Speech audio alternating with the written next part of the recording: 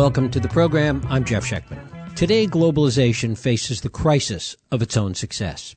The international movement of goods, money, communications, and ideas have changed the world since even before the 12th century.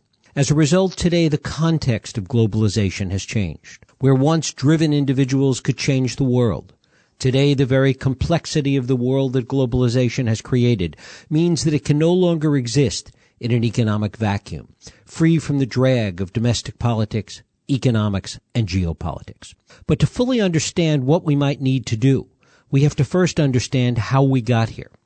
That's the story that my guest Jeffrey Garten tells in his new book, From Silk to Silicon, looking at 10 people who have single-handedly changed the world over 800 years. It's a kind of biography of globalization.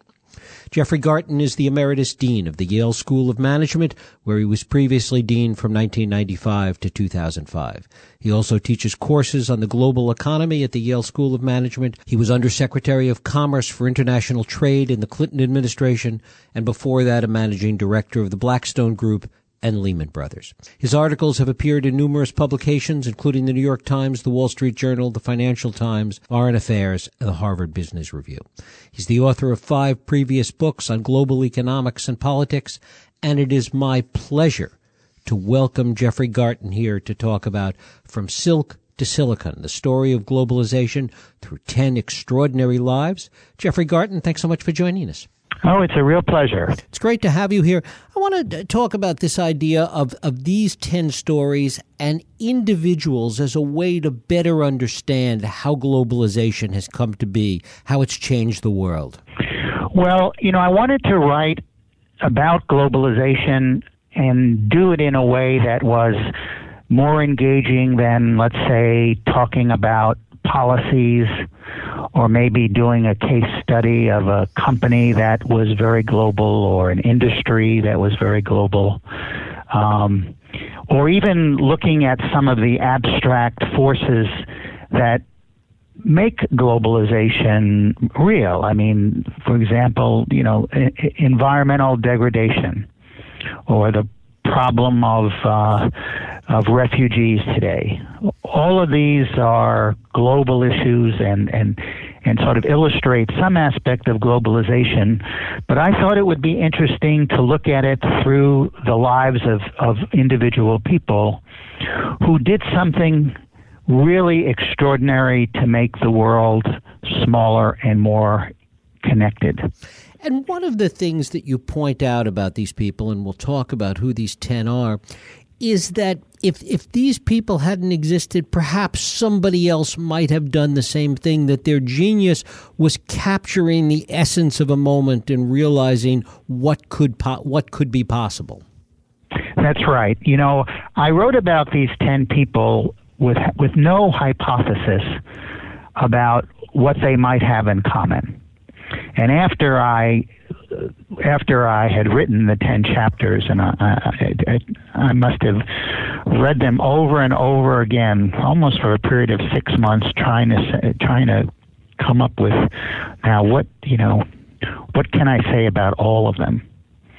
And this issue, and it's not a new issue, but this issue of sort of the influence of the human being versus the historical circumstances in which he or she lived kept coming back. And one of the things I noticed was that each of these people sort of caught a wave. The way I put it in the book is, to use another sort of metaphor, they really didn't change the course of history. They didn't really bend the river of history so much as they made the water go faster. That they had exquisite timing, and it's not necessarily because they knew they had exquisite timing. It just could have been the luck of the draw. But they had it, and they were able to take advantage of the circumstances.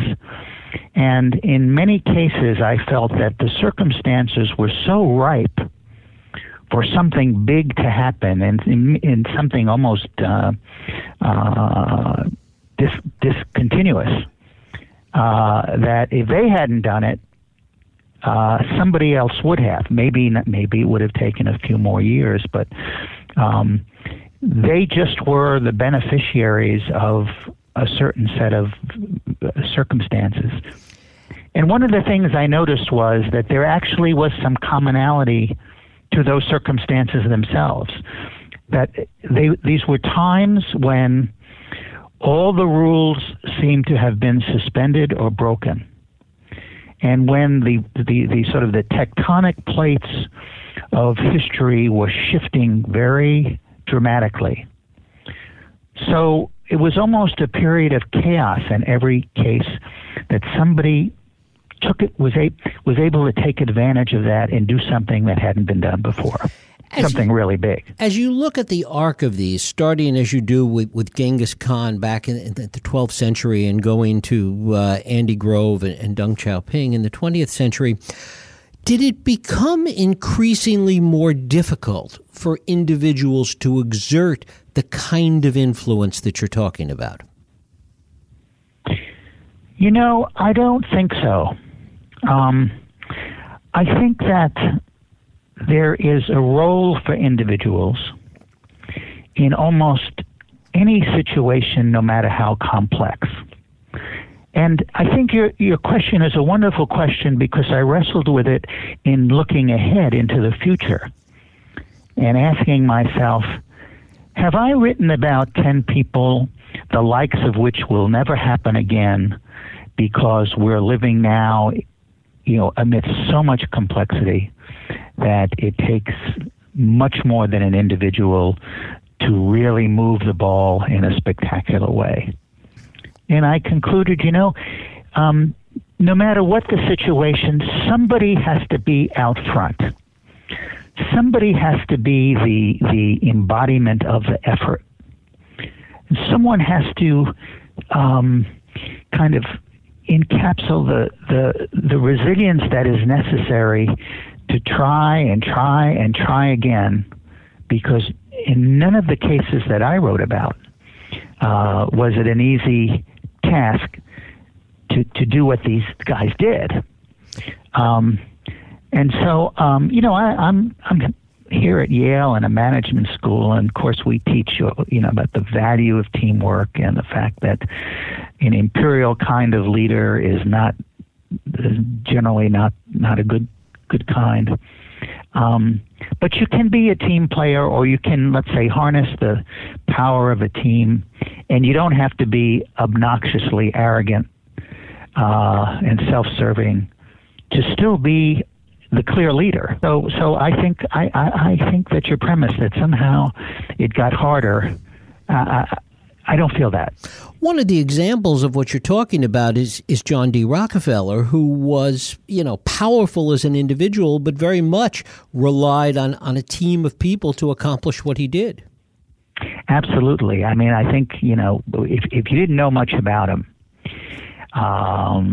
you probably would have thought that this was a ruthless, arrogant person who really didn't understand anything other than getting his own way. And yet, he built a global company from scratch. Some people say the first really sophisticated global company. He basically dominated a whole global industry. And this was a man who, I don't think he worked 8 hours a day. I mean, he would take naps. He was a very warm family man. He had a lot of interests, actually, a lot of interests outside of his work. He delegated. He had very, very good people around him.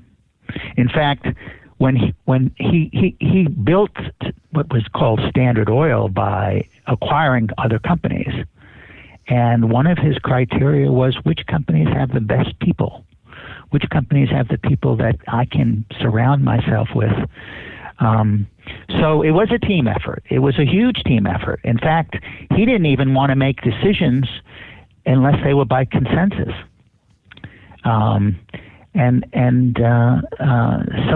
But he still, without question, he was the leader. He may have been a superb sort of business politician among his own people, but he was the leader, and he was the one who determined the direction. Looking at the totality of these 10, were they? Can you classify them as people of ideas or people of action? Well, frankly, I picked 10. As you said, over 800 years. I had to have some criteria because I wanted the 10 to really hold up. I wanted people to say, well, why didn't you pick so-and-so? And I would have a reason. So one of my major criteria was that they had to be both men of ideas and action. That is, every one of the people I wrote about rolled up their sleeves and implemented what they were thinking. So I didn't have any scientists. I didn't have great philosophers. You wouldn't. I didn't pick, for example, Adam Smith, who obviously had a huge influence in terms of people's thinking around the world.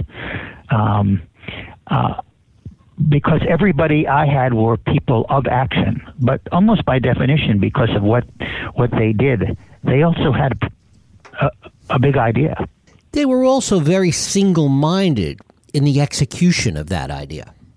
Yes, that was one of my conclusions, and I must say I never would have thought of that if I hadn't written the thing the way I did, and then sort of looked at these people and kept asking myself, what does it mean? What do they have in common? So one of the way I describe it is that, there's a philosopher named Isaiah Berlin who classified people into two categories.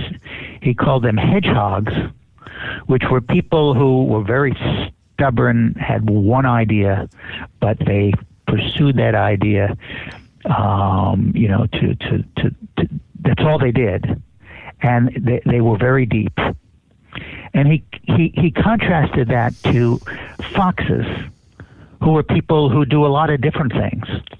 And for him, it wasn't a value judgment so much as just saying people come in these two varieties. And what I noticed is all the 10 that I wrote about were hedgehogs. In fact, I could trace their major idea, their only idea, actually, from the time when they were quite young. I say young, sometimes in their teens, but definitely, in their 20s. And they had this idea, and they kept pursuing it, and it was I didn't use this word in the book, but it came to me afterwards. They were sort of pathologically obsessive. And I concluded it accounted for the fact that they could fail over and over and continue because they had nothing else. It wasn't like, let's take a contemporary, let's take Elon Musk, who has several really big projects. If one doesn't work, he can go to the other. If his SpaceX somehow flames out, he's got, other big transportation projects. But the people that I wrote about, they only had one thing. And I'm quite convinced it accounted for their resilience and for the way that they could accept failure or humiliation and just keep going. It also speaks to the way that the man and the times and the idea came together at certain points, because they had this one idea, they kept putting them forth, and as you say, even in the face of repeated failures sometimes, until the idea either took hold or the historical moment was right for that idea. That's right. And in some cases, they pushed an idea whose time had not come, but they kept pushing it their entire lives, and and suddenly the circumstances changed, and they not only had the idea, but they had really thought it through. Jean Monnet, one of the 10 you profile, is perhaps the penultimate example of that. Yeah, and it's a great example because, what I tried to do with each of these 10 is I picked people who changed the world in the times that they lived, but continue to change it. That is, what they did was so powerful that we're living with it today. And so the person that you just mentioned, Jean Monnet, is a perfect example of that. Here was somebody who, from his early 20s, in the, let's say, around the 1920s, had an idea that the European countries really ought to get together. They ought to merge in some ways because they were just too small individually to compete in the world that was emerging. And in addition, they kept going to war with each other. Now, there were no takers for this, and in fact, he had this idea, and the Second World War broke out. But at the end of the Second World War, when Europe was on its back, virtually everything bombed out, he had an idea about putting all of the coal and steel that came from Germany and France into one organization that itself would have sovereign authority. That is, he would take those resources and put them under the direction of an organization that was not a country. And it would have seemed very, very far-fetched, except it was a recipe for two countries never going to war again. And 4 other countries signed on, and that was the European Coal and Steel Community, early 50s. That quickly morphed into the European Common Market, which morphed into the European Union with the currency of the euro. And he had this idea for a long, long time, but it took World War II and the decimation afterwards for it to gel. And then it became, in my view, the single biggest advance in international relations since the advent of the nation state in the middle 1600s. Now, we can say, the European Union's got a lot of problems, et cetera, but this is really the face of globalization. Countries working together in such a close way because the big problems of the day simply can't be handled by sovereign states acting alone. Did these ideas individually build on each other? Could one have not happened without some of the ones that preceded it? Well, that's a wonderful question, and the truth is I'm not sure. I think that some of the things that happened had a effect on all the history afterwards. So let me give you 1 or 2 examples. The second person I wrote about was Prince Henry the Navigator, a Portuguese prince in the 1400s. He was the father of European exploration. He's the person who basically put together the ships and the crews and the nautical instruments and got the Portuguese explorers to go down the coast of Africa, the west coast of Africa. And they rounded the coast of Africa, and they found India and China, and eventually they came to the New World. So that kind of exploration really was one of the foundations of all the globalization that took place afterwards. I mean, that was the discovery of the world and the linkages. So without that, there never would have been colonialization. Without that, there never would have been global communications. So I think that, yes, that was a precursor to virtually everything in history that came afterwards. I write about a guy named Cyrus Field, who is the person who built the transatlantic cable. Now, the interesting thing is that on the day before the transatlantic cable was actually connected, that is, the cable from England and the cable from Newfoundland, the day before, news couldn't travel across the Atlantic Ocean any faster than it had for thousands of years. And in one moment, when that cable was joined, we had real-time communications across the Atlantic, and within a couple of years, the entire world was wired. And that became the basis for all global communications. The radio, the telephone, the TV, and ultimately the internet. The transatlantic cable was the forerunner of all of that. So in that respect, you can say everything built on that. Especially, we look at, the world today and the internet and digitalization. If you go back to where's the root here, it's really that transatlantic cable. So in many cases, I think what you're saying is right. They built on one another, but, history is very, very complex, and I don't want to overstate how each one was the foundation for everything that came after. But I do think they're connected. To what extent was there pushback to any of these historically?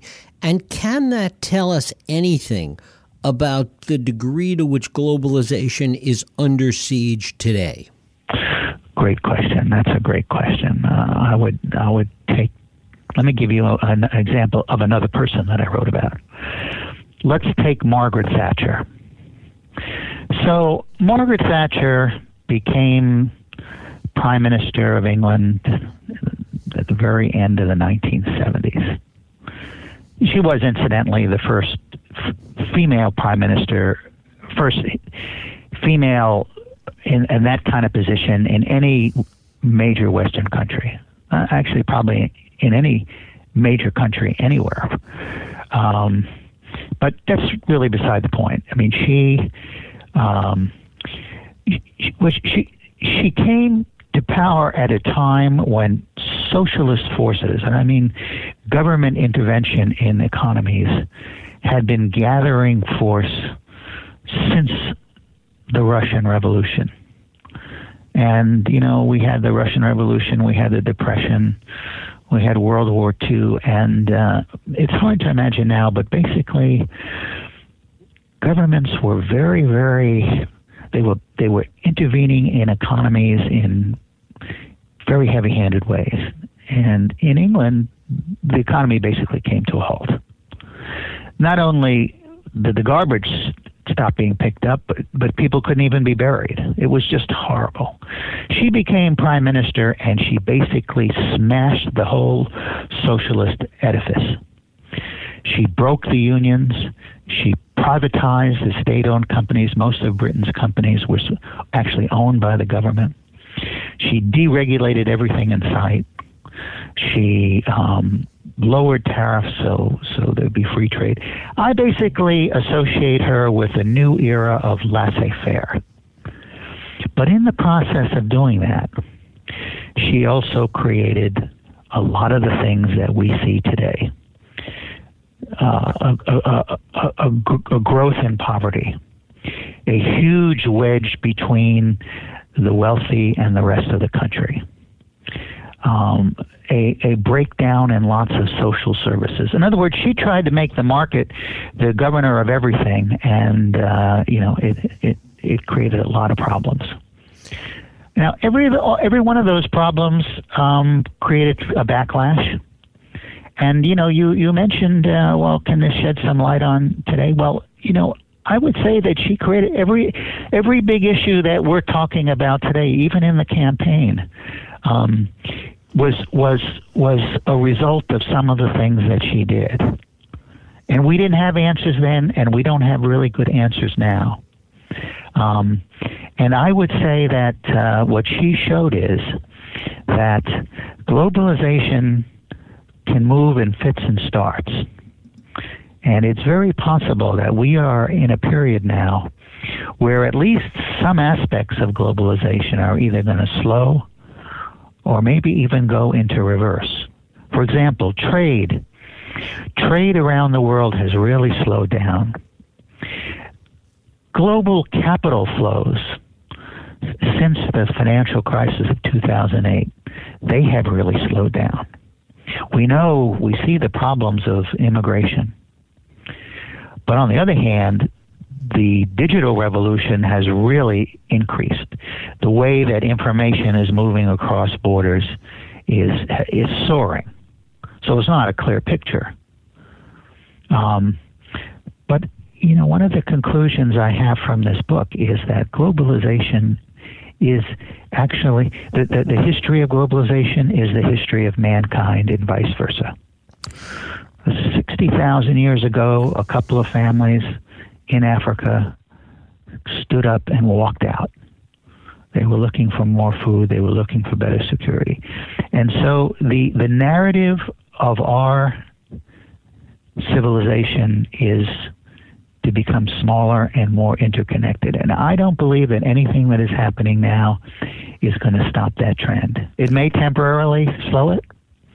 We may do some swerving, but ask me, what is the prognosis for 20 years from now? And I'd say that the trajectory of globalization is going to be straight up. And finally, did John D. Rockefeller and more recently Bill Gates understand something fundamental in tying globalization, in Rockefeller's case, to the oil industry, in Gates's case to computers and technology, with respect to tying philanthropy to it? Well, that's a good question. I was surprised myself. I didn't know much about Rockefeller when I started researching, and one of the conclusions I reached is that actually, if you ask what has been his contribution to history, yes, he created the global petroleum industry, but actually he also created global philanthropy. And he did it in a very business-like way. If you look at the Rockefeller Foundation, it was started as a global institution. That is, he was the first one to say issues of food or issues of health are global, and I, John Rockefeller, are going to create an institution that's going to deal with these things all over the world. And one of the things that foundation did was, it really led the Green Revolution. He created something called Rockefeller University, which probably most people are not familiar with. I happen to live near New York, so I know about it. But from the very beginning, Rockefeller University was a medical institution that did research, global medical research. He brought to this institution the best scientists and doctors from around the world right from the first day. And the research agenda was global right from the start. And also the method of how these organizations were run it wasn't soft management like you find in lots of philanthropies. This was really, whether it was budgets, whether it was the way they raised money, whether it was their accountability, it looked like Standard Oil. And you mentioned Bill Gates, and I think, I didn't put Gates in the book because my end point was the end of the 20th century. And I didn't think that Gates, in terms of his computer personality, measured up to the other people I wrote about. But if I had extended this, let's say, to the mid-21st century, I think that what Gates is doing in the Gates Foundation is going to be totally transformative. And it does parallel a lot what Rockefeller did in bringing new techniques to global philanthropy. And I think that global philanthropy is going to be very, very key to the future of globalization. Jeffrey Garten. His book is From Silk to Silicon, The Story of Globalization Through 10 Extraordinary Lives. Jeffrey, I thank you so much for spending time with us. And thank you. It was a very interesting discussion. Thank you. We'll take a break. I'll be right back.